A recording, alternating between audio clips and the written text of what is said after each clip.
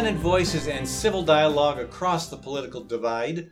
This is Ed Fallon, your host. We are coming to you from the heart of America's heartland, and that would be Des Moines, Iowa. As always, if you are listening or watching this program live on the Fallon Forum Facebook page, you are most welcome to join this conversation. What you do is you text us at 515-519-6323, and then we call you back and bring you into the conversation as soon as we can do that. And if you value what we do, folks, we need your support.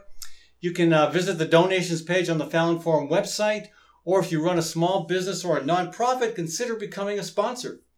And speaking of sponsors, thanks to Gateway Market & Cafe. That's my grocery store. It's a locally owned grocery store and specialty food store. Gateway's Cafe is open for dine-in, carry-out, and delivery service 7 days a week. You can also check out Gateway's catering and floral services. That's Gateway Market & Cafe. Thanks also to Architecture by Synthesis, adamantly and actively supporting the mission of this program and community radio stations across the state. Owner Mark Clipsham knows we have to build better health for people and planet, and he provides services that are committed to that goal. That's Architecture by Synthesis. My in-studio guest today is Jessica Wiskus. She is a rural landowner in Linn County, Iowa, and her property lies smack dab in the pathway of Navigator's proposed pipeline. Jessica has compiled some really important research, and we want to share that with you. Jessica, welcome to the program. Thanks so much, Ed. I'm happy to be here. And, folks, wherever you live in the U.S., if you're listening in Ohio, Missouri, Louisiana, New Mexico, Idaho, this is a relevant conversation. The upper Midwest is getting hit hard and fast by this CO2 pipeline buildout, but this affects everybody everywhere. And, right now there are 5,000 linear miles of pipeline in this country. They want to build it out to 65,000 miles. That's a whole bunch of pipeline. Jessica, welcome to the program. Now, as you know, Navigator and Summit both present their pipeline projects as solutions to the climate crisis. And I guess my question for you is, how do people genuinely concerned about climate change respond to that assertion? Well, I think you have to look at the reason why they're capturing the CO2, because I didn't realize this until a pipeline was headed into my land. But now I have been learning very swiftly that the purpose of CO2, of capturing CO2, is really to support the oil and gas industry. And so what happens is that the CO2 is captured, and then it is put under an enormous amount of pressure so that it changes phase, it becomes liquefied, and can be moved through a pipeline infrastructure to a place where, they say they're going to store the CO2 under the ground. But in fact, right now, of anthropogenic CO2, CO2 that comes from industry or man-made produced CO2, 90% of it, over 90% of it, is used for enhanced oil recovery. Right. Now, yet the pipeline companies insist that their primary goal is to sequester this underground, a mile underground, according to Summit, for 1 million years, which I think, if it wasn't such a serious matter, I would find that really comical. But yeah. I want to play for you the response of one of the Summit pipeline representatives to my question. Kathy and I were at one of the first public hearings, and we asked, is this going to be sequestered underground? And if so, will you commit to that in writing? And here's their response. Would the company be willing to assure us in writing that the CO2 going to North Dakota will not be used for additional oil extraction? So as we stand here today, our goal is to sequester the CO2 a mile underground and not use it for enhanced oil recovery. We can't make the promise long-term that commercial options might be available that are different than storing it underground, so we want to keep all of our options available. That says volumes.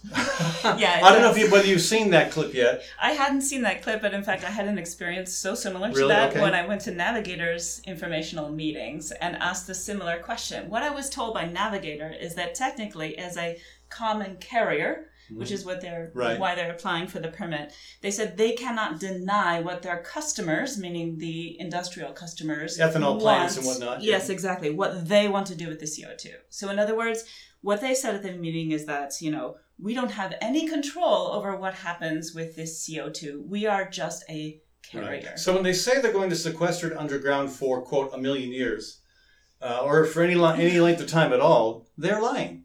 Well, they're not telling the truth. Okay, they're correct? not telling the whole truth, but they're not lying about the part that they're going to sequester it. You see, because what happens is that they take that CO2 and they inject it under the ground. That CO2 potentially could stay under there for a while. The problem is that they use this as a tool to enable the extraction of additional fossil fuels. Stuff that's oil that's hard to get to otherwise. Exactly. Right, they call it right. stranded oil. No, really. Right. They do. Save me! Believe me, they want to save the oil. That's right. So when they say, we're going to sequester it underground for 1 million years, they're not lying. They're just not telling the whole truth. Okay, right. So, and again, one of the key players here, I'm going to talk more about some of the key players in the political realm later on, but Bruce Rastetter, he's one of the wealthiest. I think he's the biggest donor to the Iowa Republican Party. And on a Minnesota Public Radio broadcast, I can't remember when this was, but he said, quote, "Summit is also exploring other options, including injecting the gas into depleted oil fields to boost oil production." I mean, they basically have already committed to using this for enhanced oil recovery. Right, Ed. And I think what is important to keep in mind is that you and I, right here in Iowa, we're learning about this project as it unfolds, and it's just been in the news for the past few months, perhaps a year at most. But in fact, there are articles, academic articles that have been produced for the industry, which specifically targets ethanol plants in Iowa, because this pipeline infrastructure is what the industry has been looking for well over a decade. And some of your research brings that together. Tell us about that. Yeah, so in 2006, there was a report that ARI, that's Advanced Resources International. Advanced Resources International, Yeah, and what is that? They're a company out of Texas that does enhanced oil recovery. That's their business. What's the name again? Advanced Resources International. Oh, that sounds so warm and fuzzy. Anyway. Well, it might sound familiar to you because... They're there to save the stranded oil. Yes, it's the company that Navigator has in Illinois. But we should also point out that Navigator's other partners include Valero. Yes.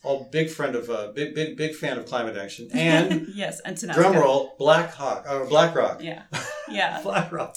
But here's what's so interesting, Ed, is that they had the audacity in 2006 to produce a report for the U.S. Department of Energy. And in this report, they talk about the Stranded Oil Prize. And I should quote, the Stranded Oil Prize, which is part of the Illinois and Michigan basin. And what they say is that basin has a reservoir of 18 billion barrels of oil in it. And what are they, 55 gallons in each barrel, I think?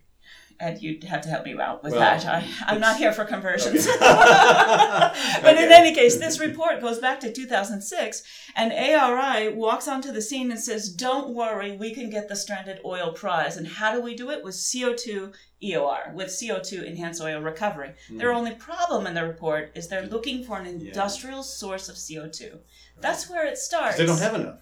They don't have enough. Right. That's exactly what they have been saying. This pipeline would solve that. So you said something I've been well aware that the Summit pipeline, which would run north to North Dakota, and again, if you listen to more of these conversations that Kathy and I recorded from our presence at the Summit hearings, it's clear that they're trying to find ways of deflecting everything.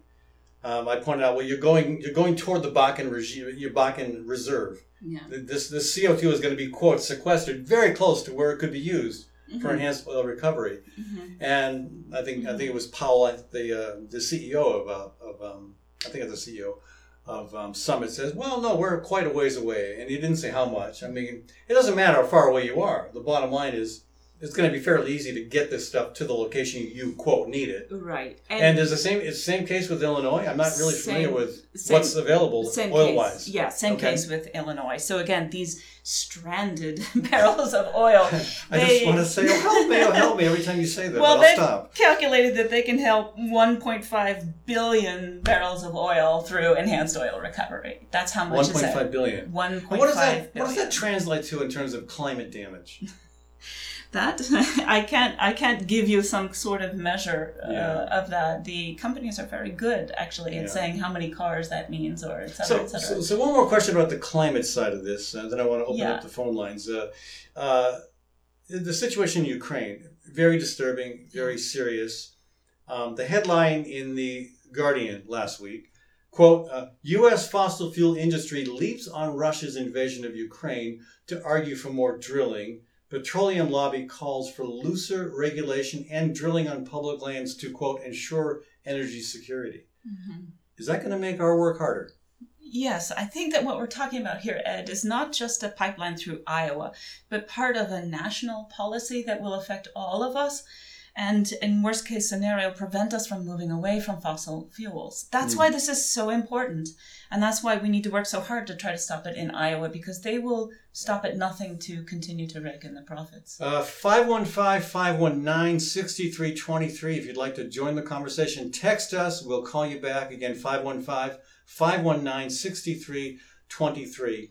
And again, my guest today, Jessica Wiskus, and we'd like to welcome Keith Puntney to the program. Hello, Keith. Welcome to the conversation. Hi, Ed. There's 42 gallons in a barrel, so you can do the math. I knew somebody would straighten us both out on that. Thank you. Yeah. And Jessica's absolutely right. What's interesting is CO2 sequestration has been going on an awfully long time in the natural gas area. And that's because natural gas has a lot of hydrogen sulfide in it. Mm-hmm. So all these, these areas that are basically been producing lots and lots of natural gas have not had any way to deal with the hydrogen sulfide. So what they've been doing is flaring the hydrogen sulfide and also the natural gas that they can't put in the pipelines. And that's basically what's been happening up in the Bakken area. Is the Bakken's been flaring all the natural gas that's produced as part of the the enhanced oil recovery programs that are ongoing up there. The second thing is that what's also happening with the CO2 sequestration issue is by using CO2, liquefied CO2, they can not use as much water, which is what they've been using as part of the fracking fluid. Instead, they can use the CO2, liquefied CO2, to actually enhance the fracking. There's already CO2, liquefied CO2, that's going up into Canada for enhanced fracking of the Bakken area up in the Canada as well. So none of this is new. It's just we're just now learning about all of this. And I think Jessica's point that the industry, the industry has stated they need more CO2 to engage in that level of oil extraction. Well, they've got the ability to do that, but what they haven't done is they haven't basically tried to collect the massive amounts of CO2 that have just been put up in the air, okay, by the folks that produce steel, by the folks that produce concrete, by the all of the manufacturing processes that are out there, including the ethanol folks. Okay, all of that stuff is being just put up in the air, along with the methane from all the hog confinements and everything else. And so now we're finally beginning to realize that's a real problem. What's going up in the air is really what's helping to exacerbate the global warming. And now they're all of a sudden discovering they need to do something about it. And of course, CO2 sequestration is the latest, greatest thing. Jessica, you want to respond? Yeah, no, thank you, Keith, for your comments. I completely agree with you. I think that the only real climate solution that we can talk about is a solution that doesn't permit the creation of the CO2 in the first place. So thinking that you're going to be able to capture it, because it does require a great deal of energy to capture it, thinking that that's the solution. No, that's nothing but a permission slip to continue polluting and continue our dependence on the fossil fuel industry. And Keith, what about the argument that, well, what's going on in Ukraine and the need to free not just the U.S. but the world of Russian oil exports, we're going to have to extract more oil here at home. What about that argument that the fossil fuel industry is making? Well, somebody's going to do it, whether it's Norway or the EU or OPEC or somebody else. Their argument is we have all of this availability here, that we can tap into, and we've got all this infrastructure. So let us drill is basically the argument that they're making in terms of their profits and everything else. The interesting thing, though, is if you go look at what's happening in the EU, which is the European Union, and in Asia, and especially India and places like that, those folks are moving away from fossil fuels at a much accelerated pace. And go look at what Germany just did. Right. Not only shutting down its nuclear reactors, but now investing much more broadly in geothermal and other things. So that's where we really need to go. That's the real response. I mean, if I was a U.S. politician still, that'd be my response to the oil industry. No, this does not mean we need to increase our ability to extract oil. It means this is a great opportunity to build the kind of renewable energy infrastructure, ideally that is dispersed, that a lot of different local companies and individuals participate in, instead of all being owned by one company. This is an opportunity to accomplish that. That would be my response. Well, the other side of this is going to really accelerate hydrogen as a viable fuel in terms of that. And there's all kinds of hydrogen out there. There's hydrogen that's made from fossil fuels. There's hydrogen that's made from what we call flue gas, which is what you get from the garbage, Right. dumps that's collected. There's hydrogen that can be made from methane, which comes from hog confinements and from manure, pits and that sort of thing. So I think what we're going to see is everybody start to look much more favorably at hydrogen, even if there's substantial costs to do that as a possibility. But of course, the infrastructure is not there yet, to use hydrogen in large quantities. And so that's the argument is, do we build CO2 pipelines, or do we build pipelines that could basically start making hydrogen an available fuel for heating and all the other things there. I think that's the real argument. That is a whole new conversation. Yeah. Keith, thank you so much for joining us. Really appreciate you taking the time to visit with us. We got to take this is Ed Fallon again, folks, and we've got to take a short break. Jessica Wiskus with us in the studio. We'll be right back with more conversation. And when we do come back, we're going to look at these pipelines' impact on farmland, on soil quality, and on public health. Gateway Market and Cafe is Des Moines' locally owned grocery and specialty food store, centrally located at ML King Parkway and Woodland Ave. Enjoy chef-crafted prepared foods, artisan baked goods, organic produce, hand-cut meats, local and international cheeses, wines, and craft beer. Gateway's Cafe is open for dine-in, carry-out, and delivery service 7 days a week. Stop by or visit gatewaymarket.com for more details. Gateway Market. Good food, great community. You're responsible for a lot, and it's easy to become overwhelmed, to feel helpless, even hopeless.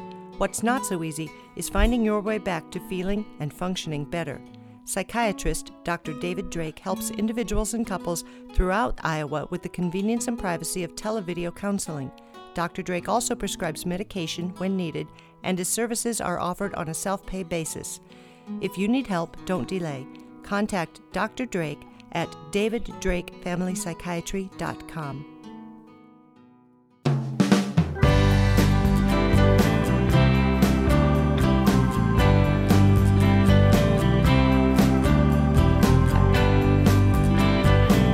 Welcome back to the Fallon Forum. If you are listening to our live broadcast on Facebook, join us by texting your name to 515-519-6323. That's 515-519-6323. We will call you back and bring you into the conversation.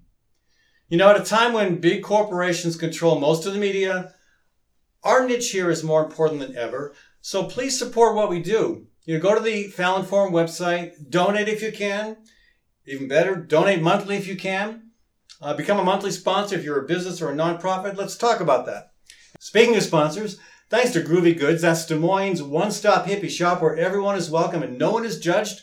Groovy Goods is a tribe brought together by peace, love, and rock and roll. Learn more at groovy-goods.com or stop in at 23rd and University in Des Moines. Thanks also to Westrom Optometry located in Des Moines East Village. Dr. Joel Westrom and his staff are fluent in English and Spanish. The clinic is open Monday through Friday from 9 a.m. until 5 p.m. and on Saturdays by appointment. That's Western Optometry. Again, welcome back to the program. With me today, Jessica Wiskus, a landowner in Lynn County, Iowa, who has done her homework when it comes to understanding why they want to put these CO2 pipelines through her farm and through 2,000 miles of Iowa farmland. And that does not include the impact this would have on Nebraska, Minnesota, North Dakota, South Dakota, nor does it include the impact that these pipelines would have on states all across the country, because they want to build this thing out from 5,000 miles currently to 65,000 miles. And, I want to move beyond the climate conversation because there are so many other concerns about this. Jessica, you're opposed to this. I've heard from a lot of farmers and landowners who are opposed to this. The company and some of their apologists in the Iowa legislature say, well, there's a lot of people who really like this. That's going to be a great thing for Iowa. Do you have any idea, what's your own sense from talking to your neighbors to talking to other people around Iowa, how are people feeling about this generally? Are there a lot of farmers and landowners opposed, or is it just a few? Oh no, there's a lot of farmers and landowners. And in fact, hundreds of people have filed objections on the Iowa Utilities Board docket.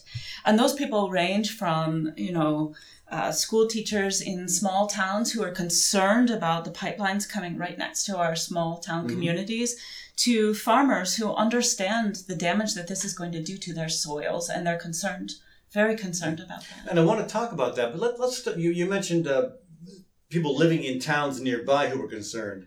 And okay, so the argument is going to be this stuff is running underground, it's high tech, it's been scientifically proven to be safe. What's the concern? Why would anybody be worried about CO2 running through a pipeline just outside their town?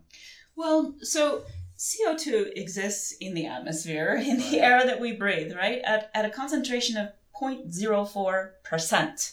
Okay. 0.04%. That number you've got down. Oh, I have a lot of numbers down that, unfortunately. Anyway, and it exists as a gas, right? So that's a completely different kind of health aspect to it than this liquid industrial CO2. So industrial liquid CO2 that has been pressurized and has changed its phase, and that's what's going to be running through these pipelines.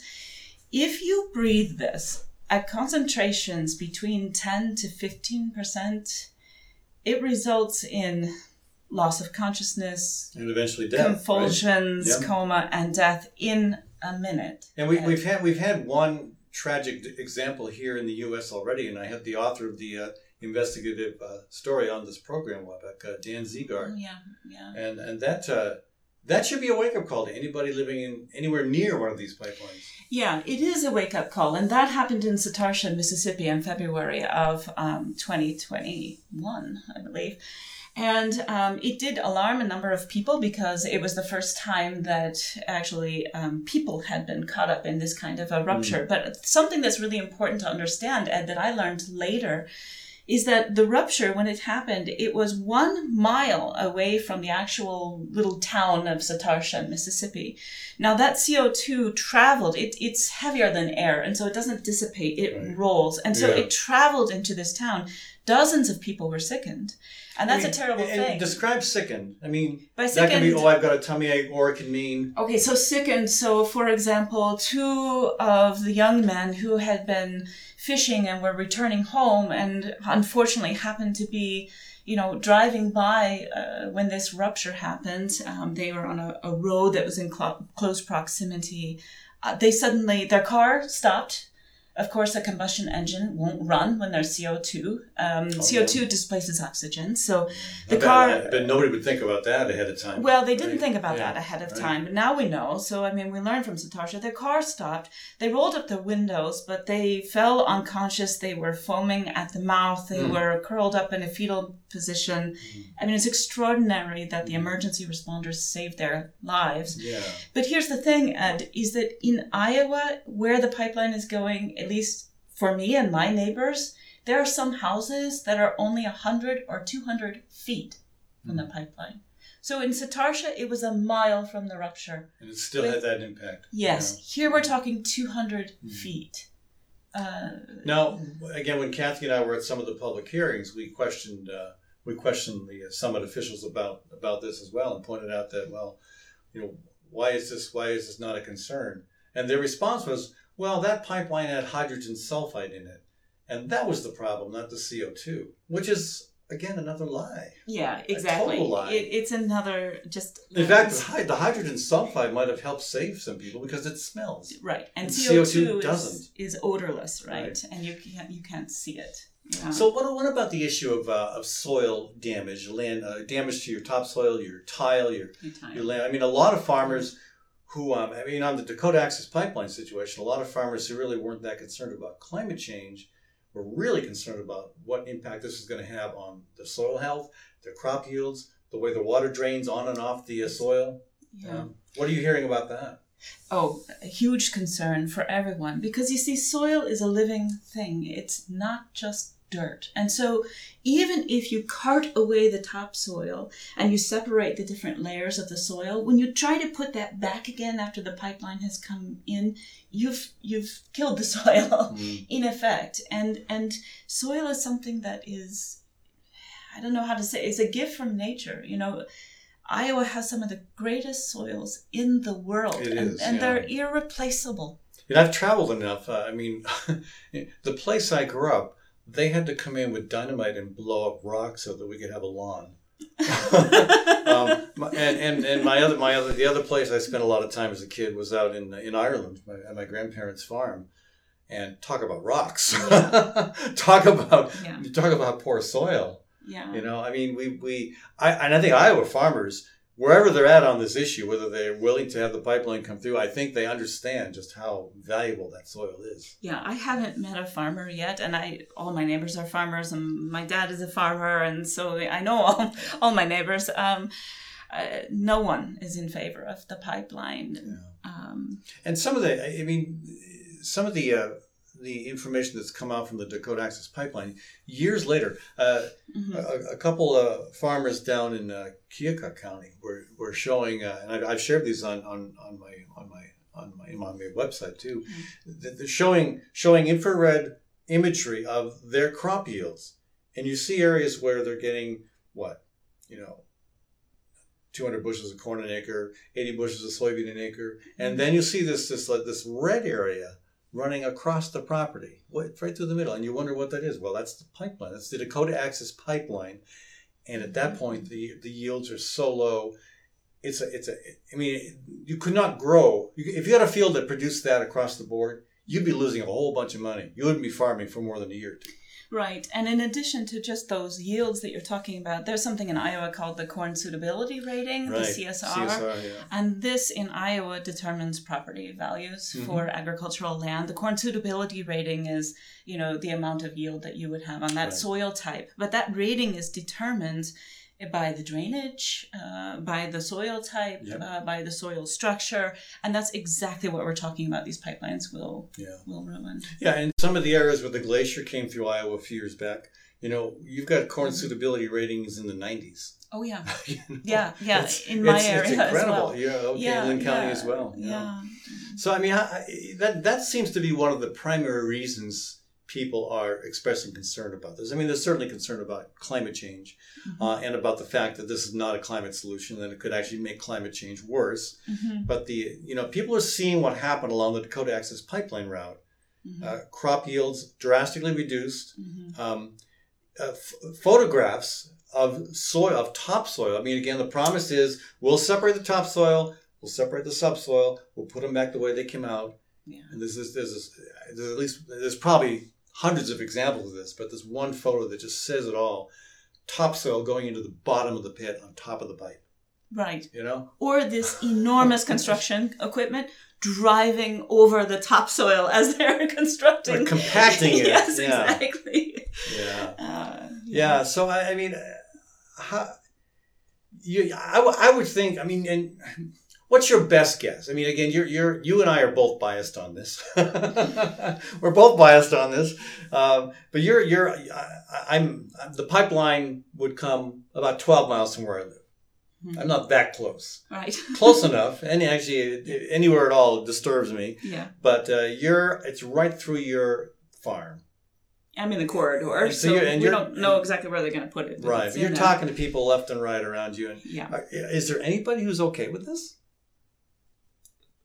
Well, maybe they just haven't told me that they are because they're too polite. But no, so when I first began to put together the pieces of this puzzle and become concerned about the nature of these pipelines, I just tried to organize a community meeting because I like my neighbors. And so, I just arranged a meeting and put posters up and put something in the local newspaper. You have to understand my town has like 2,200 people in it. It's a big town. 2,200, Well, yes. compared to some towns in Iowa, it's big. So anyway, on a Saturday morning, we had a couple of meetings where I presented some information and we had over 100 people show up, which is a lot. A lot out of 2,200, yeah.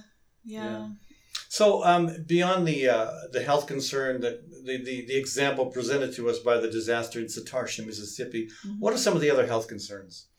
Well, there's a company in Norway called De Norske Veritas, and they are a company that tries to determine sort of the liability and the safety concerns for the gas and oil industry. They've been doing testing on CO2 pipelines for quite a long time, and there's an example that I would encourage your listeners and viewers to watch. It's an example of a rupture of an 8.5-inch diameter pipeline, which is buried underground, filled with pure CO2 at temperature and pressure parameters equivalent to Navigator's project, at least in my county.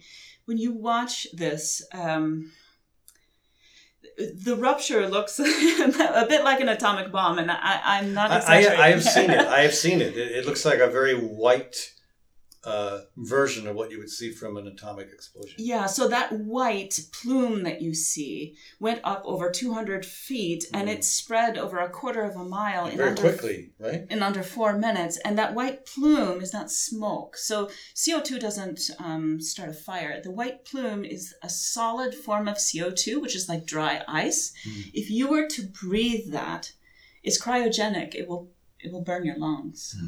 So that plume... So immediate exactly. damage to you, or maybe death even, is it? Oh, yeah. I mean, burning your lungs, that doesn't sound like it's not possible. And what is really frightening, as I said before, our neighbors, our homes are within that quarter mile of that rupture. We know what can happen. And these pipelines in my county, they were proposing going right through a school district, the College Community School District in Cedar Rapids, through their property. Right. And children, is the school district opposed as well? Oh, yes, of course. They filed an opposition. Yeah. Now, one thing that's happened with this set of pipeline proposals that didn't happen in DAPL, you've got county boards of supervisors, you've got cities and apparently school districts as well that are registering strong objections to this. Absolutely. That did not happen before. Absolutely. And I don't, for the life of me, I'm really not sure why. But maybe now that folks see what kind of damage DAPL did, many years after the oil started running, they're saying, okay, we've had enough of this. we're not going to stand for this. Yeah, maybe that's it. There's an extremely strong grassroots movement. People like myself, but people all over the state, and we have perhaps been learning how to use technology or other means to reach out to each other and simply affirm the fact that we're not signing voluntary easements. We're going to stand up against this. It gives us some strength. Right. So the objections come out of that. I know I've been going to the County Board of Supervisors meetings in Lynn County and in Cedar County. My neighbors have been showing up at these meetings, and we've been voicing our concerns. And have Lynn County and Cedar County both raised, the boards of supervisors both raised objections? Lynn County did raise an objection. Cedar County said they were going to, and I have to say, Ed, I haven't seen it yet on the docket, and that's complicated because Jeff Kaufman is on the Cedar County Board of Supervisors. Oh, he's the head of the Iowa Republican Party. Yes. Yeah. But his son, a state representative, is at least outspoken against the abuse of eminent domain. Yes. In fact, he champions this issue. Which we want to talk about when we come back. Again, this is Ed Fallon. Jessica Wiskus, my guest today. We've got to take a short break, and then we'll be right back with more conversation. And when we do come back, we're going to look at the threat of eminent domain being used to build these pipelines, and also legislation relevant to that, and also where the different political leadership in this state are standing, what they're saying. I've got some great clips to share, what they're saying about this pipeline and about the use of eminent domain. Groovy Goods is your Des Moines one-stop hippie shop. Located near Drake University, we are more than just a store. Groovy Goods is about community. We're a tribe brought together by peace, love, and rock and roll. You will be greeted by friendly staff, the smell of incense, the vibration of healing stones and crystals, the vibrant colors of clothing and tapestries, and an extensive herbal apothecary and metaphysical products. At Groovy Goods, everyone is welcome and no one is judged. Check us out online, groovy-goods.com, or stop in at the corner of 23rd and University in Des Moines. At Westrom Optometry, Dr. Joel Westrom and his team provide a variety of services, including comprehensive eye exams, children's eye exams, and LASIK co-management. Whether strictly utilitarian or a fashion statement, your comfort and vision are Westrom's primary concern. Dr. Westrom and his staff will work closely with you to determine the best solution for your eyes, prescription, and lifestyle. Services are provided in English and Spanish, and the clinic is open Monday through Friday from 9 a.m. till 5 p.m. and on Saturdays by appointment. That's Westrom Optometry, located in Des Moines East Village.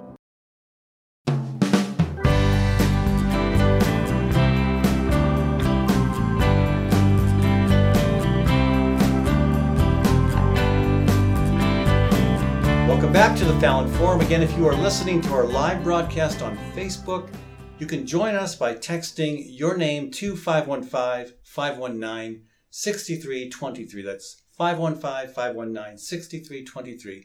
We will call you right back as soon as we can on a different line, and we'll bring you into the conversation. And you can support this alternative to the shock jocks by becoming a monthly donor or a business sponsor. Check out the Fallon Forum website for details. And thanks to Story County Veterinary Clinic, that's where Dr. Kim Holding has cared for all creatures great and small for over 30 years. She's our vet. We highly recommend her. You can learn more at Story County Veterinary Clinic's Facebook page. All right, Jessica Wiskus with me here in the studio. And I want to run a couple things by you, Jessica. And I didn't prep you for this, so No, you didn't prep me for anything. So I love doing that to my guests. It makes it much more entertaining for me. I'm glad. Okay, thank you. So the Republican Party platform in Iowa, the Iowa Republican Party platform says, quote, "We oppose federal or state government taking private property away from the owner for the use of another private party. Eminent domain should be used only for public use." That's in the Republican platform. Yes. The Democratic platform says, "We oppose eminent domain abuse," period. Okay, in all fairness, both platforms speak out against eminent domain being used, and presumably in the Democratic platform, presumably they mean for a private purpose. Yeah. The Republican platform is much more specific. Mm-hmm. And yet, both Republican and Democratic leadership are failing to address this and to take seriously their own platform and the overwhelming view of the general public. I want to quote you something else about, again, Bruce Rastetter. Mother Jones points out that Bruce Rastetter, quote, "is a heavyweight in Iowa politics, dubbed by Politico in 2015 as, quote, the real Iowa kingmaker for his generous campaign contributions and close ties to top Republican politicians." Mm-hmm. There you got one of the biggest Republican heavy hitters on the side of the pipeline companies. And we've also got Jess Vilsack, the son of the former governor, Yes. who is Summit's general counsel.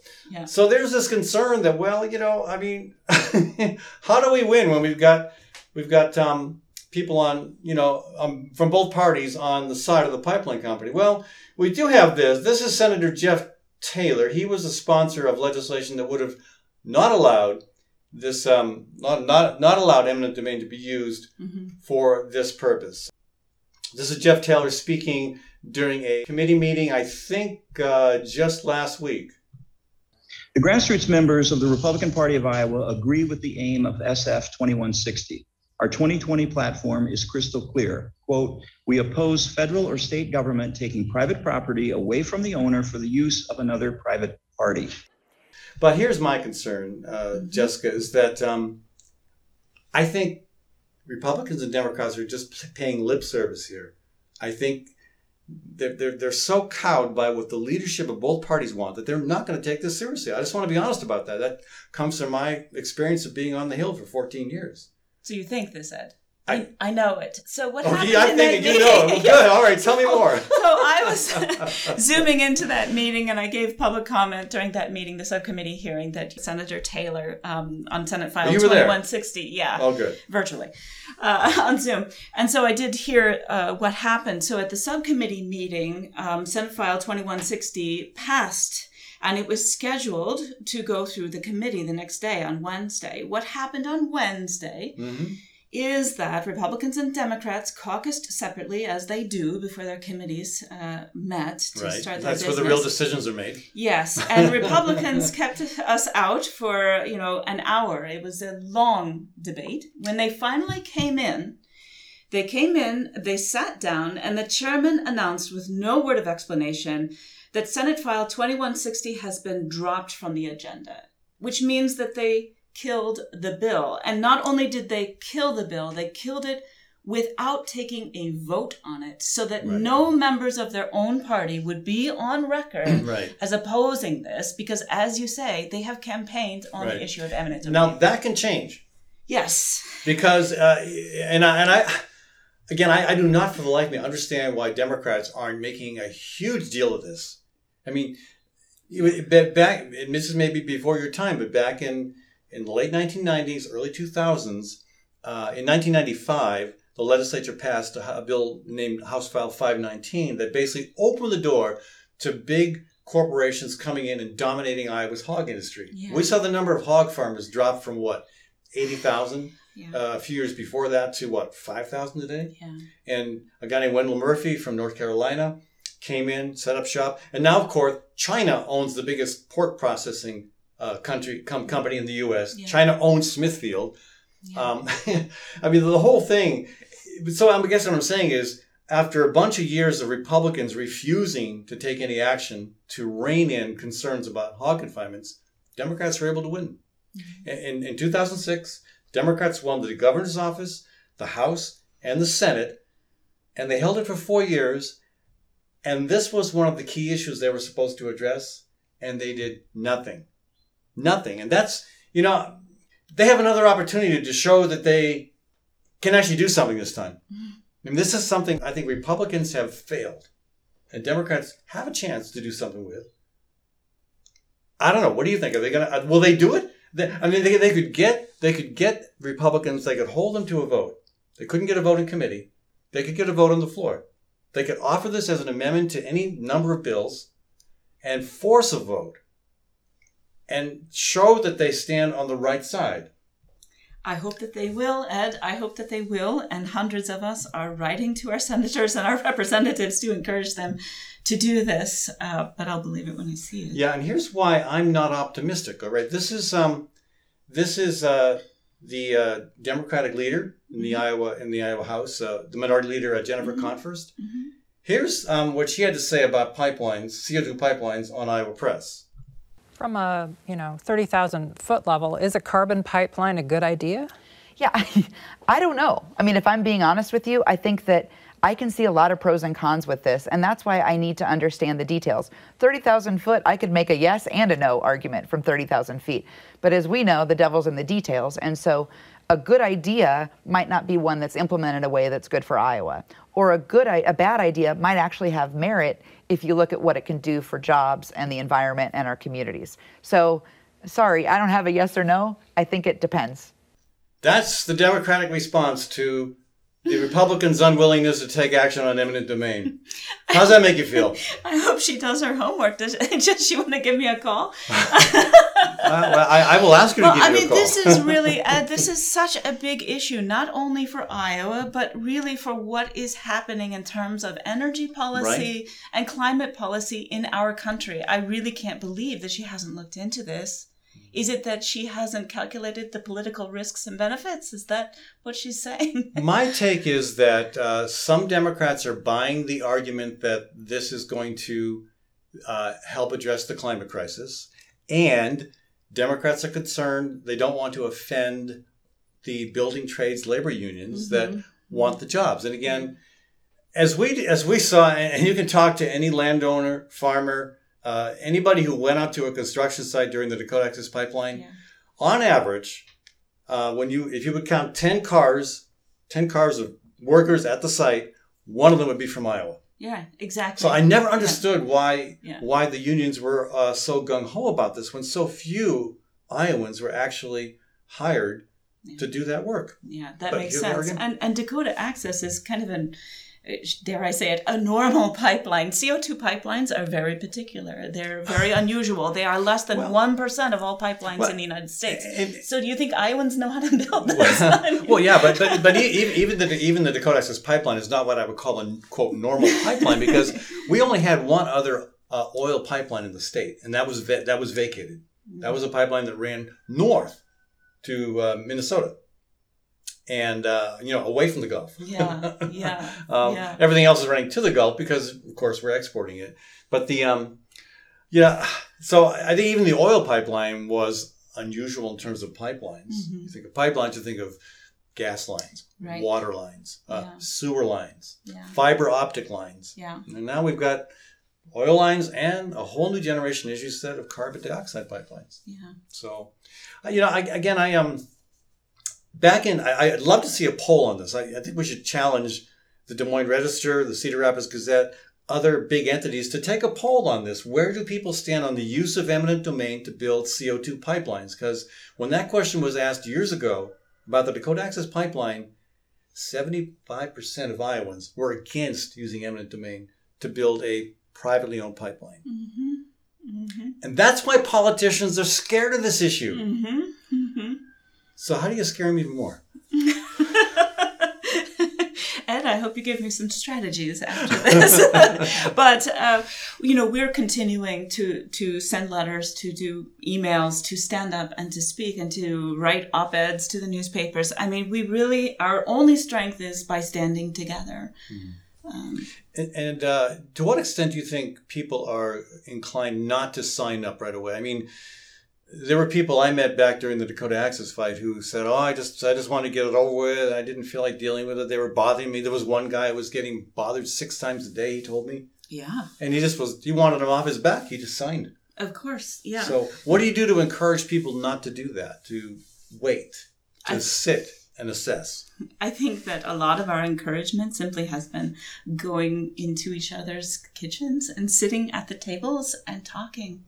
And talking together very honestly about what's going on. Because, obviously the pipeline companies will come and they'll say, you really have no choice. We'll use eminent domain if you don't sign right now. But if you sign now, we're going to give you a better deal. And they come up with a number, a monetary figure, and they try to intimidate you and make you think that you have to sign now or, you'll just be run over by them.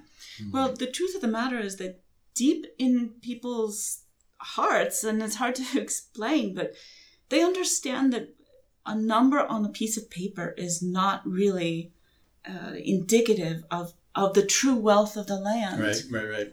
And the wealth of the land is not just about them and a number. The wealth for most of us who are out in the rural areas, our families have been there for generations and generations. Like I'm the 7th generation, and we depend on each other. We have always helped each other, and when we view the land, it's not about our land. It's really it's like the land owns us. Yeah. And we have a duty to it. And I think that strength and that notion that the wealth is an intergenerational wealth, and the wealth is not in the hands of humans, that the wealth is something much, much greater than that.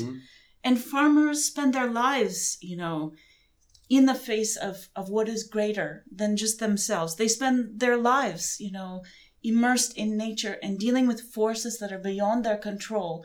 And they've been humbled by this, and they have a deep love for this land.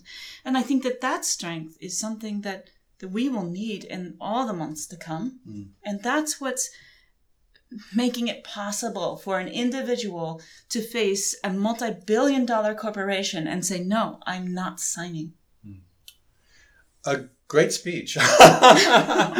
we need to hear more of that. Now, there are about 50, Iowa has 99 counties, and there are about 50 counties that would be affected by this.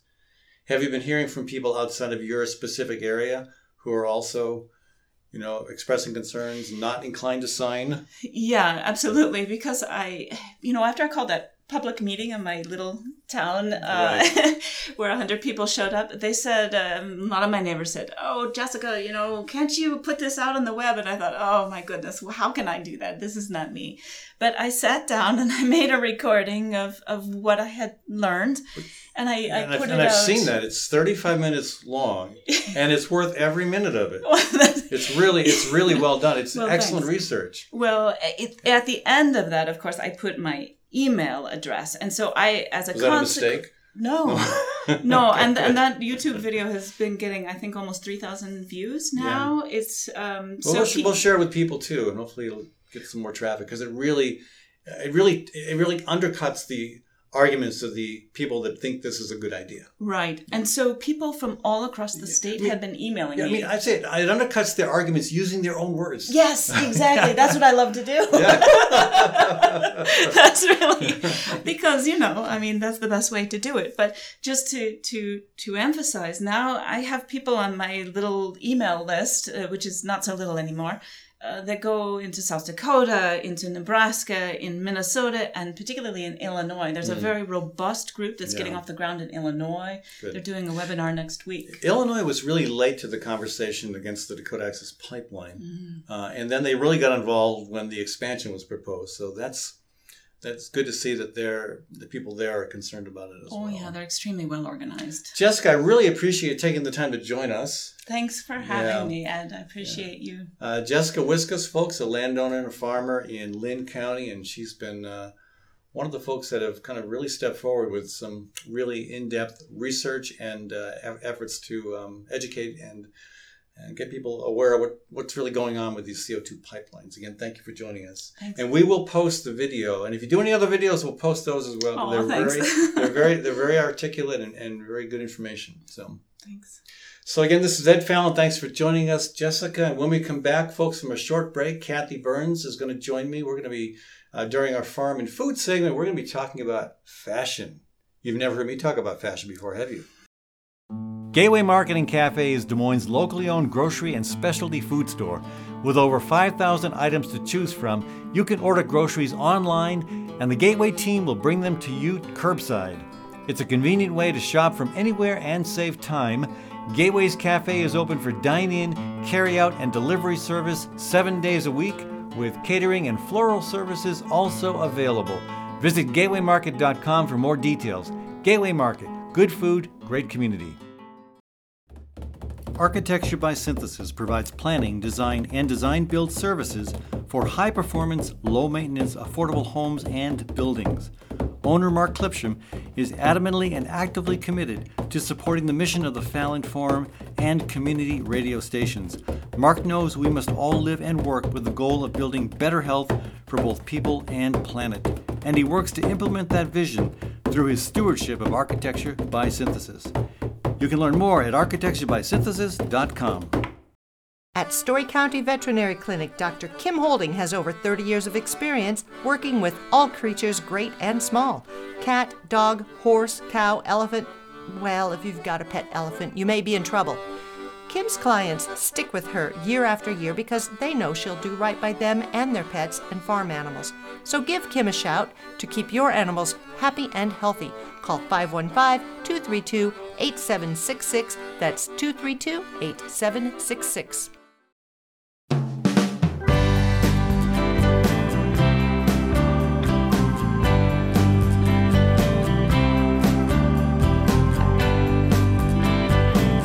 Welcome back to the Fallon Forum. Yeah, running 13 years on doing this program. What do you think of that, folks? Hey, and remember, if you like what we do, if you support this alternative to the right-wing shock jocks, become a monthly donor or make a donation, whatever works for you. And if you run a small business or a nonprofit and you're doing good work, that's important. You got to be doing good work. Consider becoming a sponsor of this program. And thanks to our sponsor, psychiatrist Dr. David Drake. If you live in Iowa, wherever you live in Iowa, Dr. Drake can help through the convenience and privacy of televideo counseling offered on a self-pay basis. Contact daviddrakefamilypsychiatry.com. I would like to welcome Kathy Byrnes of Birds and Bees Urban Farm to the program. Hello, Kathy. How's it going? It's going great. Our topic today is, it seems like it's not really about farming and food, but it is. Fashion. Yeah, I hear the word fashion and I want to run the other direction really fast. I have a horrible track record when it comes to fashion. I've seen you run the other direction really fast. Ed, how about a new pair of shorts? Ah! Yeah. Ed, what are you going to wear to the governor's inauguration? Oh, a sweatshirt? What are you going to wear to your niece's wedding? Whatever you tell me to wear. Always the right But answer. there's a climate and a environmental connection to the whole fashion conversation. Right. Well, let's just start with, I think that I have, according to my very rough estimate today, maybe 100 pounds worth of clothing that I own. I think I own 100 pounds worth of clothing. And when I put it that way, I feel bad. I will say, though, that most of it is hand-me-downs, hand-me-ups, or hand-me-overs, and I thrift a lot. I've never thought about it that way, too. How many pounds of clothing you have? Me either. I usually think about, will the clothing fit the pounds I have? You don't have as many clothes, Ed, but you wear them all well. Well, or I wear them till they're threadbare. Well, that's the thing. I want to talk about our relationship with clothing and how that impacts climate. It's something that's become more of an issue that I'm aware of in the past few years. And, you've had a guest on your show who's talked about fast fashion and the impact on climate. Yes, and that's just like fast food is a bad deal environmentally, so is fast fashion. Yeah, my definition of fast food or fast fashion is it's like fast food. It's cheap, it's poorly sourced products, and they're marketed to make you really want them now, and they're not very good for us personally or for our health or the health of the planet. So give me an example. Or is that a loaded question? An example is scenario is that the fashion industry puts out a new fashion about once a week throughout the year. So people feel like they've got to have the newest, coolest thing. Who determines cool? Can I do that? You do. Oh. You do in my book. Okay. I mean, really, who determines cool? I understand why they want to do that, so they can make more money. Well, here's the problem is the clothes are being manufactured unsustainably, a lot of them, and then they're being thrown away, sometimes before they're even used, sometimes before they're even sold. In fact, according to Roadrunner.com, it's a commercial recycling agency, but they did a survey a few years ago, and they found out that Americans throw a lot of clothes away. The volume has nearly doubled in the last 20 years from 7 million to 14 million tons a year. So thrown away in good shape. A lot of it is in good shape. And that's kind of one of the problems with that stat. You don't know, is it the kind of clothing that we throw away, which has to be unusable for anything else? Well, we don't usually throw clothing away. We turn it into things we can use in the garden, strips for tying up tomatoes, fences to manage one of the plots we have out in the by the alley, things like that. Yeah, I think we do a pretty good job. And I think a lot of folks do. But to help people get a better grasp on this, California Federation of Public Interest Research Groups. CalPERG. Public Interest Research Group, right. Sure. Ralph Nader's spinoff. Okay. Yeah. You know more about it than I do. In a 2021 article, they estimate that 85% of our clothes end up in landfills or burned. No. And of course, some of that may have been unusable, but a lot of that was probably not even, worn to good effect. So even if we tried to recycle all our old clothes, it's important to acknowledge that a lot of the textiles, about 60%, a lot of the textiles, about 60% of them are not recyclable in the first place. So it's good to recycle, it's good to reuse, and just tossing them is the last thing that you want to do. Yeah. But again, people will do that because they want to be up with the next style, and for some reason they think that what they're wearing now is not fashionable enough. That just boggles my fashion challenged mind. I like to dress fun. I like to dress in ways that make me feel good. Yeah. And you like to dress comfortably in ways that make you feel not embarrassed. No, I just like to dress comfortably. It's up to other people to decide to be embarrassed or not. Well, there's an industry trend now, though, to try to trick us into thinking the clothes we're buying are sustainably produced. And so according to this article, in 2019, there's a popular clothing line, H&M. It's a Swedish company, Hennes and Mauritz. They introduced their Conscious Collection, featuring leather-like products made from orange peelings and pineapple leaves. Really? However, it's unclear whether what they say is eco-friendly really is, because they're not really disclosing that they may also contain plastics and additives and chemicals that can offset any positive impact of using the fibers. So we want to think about how to detect greenwashing in anything that you buy. If you're conscientious about, if you're going to buy new clothes, if you feel that's important, you should find out whether a brand promotes sustainability as an add-on rather than as a core of its business model. That's really the key. Has it created a new eco-friendly line? And I'm putting eco-friendly in quotes. Yeah. Or is it truly having a business model that works sustainability? Is there some watchdog that's keeping track of that so I don't have to? Good question. You must have cheated and looked at the notes ahead No, I of time. didn't actually. There are some certifications you can check. Something with Fair Trade Textiles Standard, or with Global Organic Textile Standard, or with Organic Content Standards. Those will give you a good idea of the companies that are sincerely interested in changing their production and business models to promote not only sustainability, but also maybe ethically produced clothing. I mean, I'd love to see more locally produced and sourced clothing. People creating clothing themselves in their communities. Yeah. I like to create clothing. The best place for that right now is Goodwill. I do a lot of thrifting. So just be happy with what you have. Try not to buy things you don't need. Try not to wash your clothes too often, or don't even use a clothes dryer. Hang them up on the line. And if you see me wearing a sweatshirt with my tweed jacket, do not be embarrassed. I'm never embarrassed of you, dear.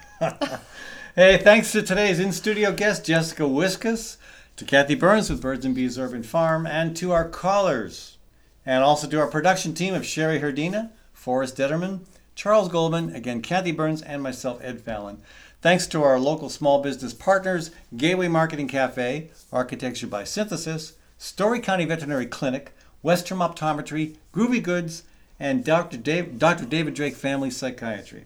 Thanks also to our nonprofit partners, Bold, Iowa, and Birds and Bees Urban Farm. And remember, you can support this program. It matters a lot. Go to the Fallon Forum website and learn more about how you can make a difference. Thanks again, and we'll be back next week with another hour of cutting-edge talk radio.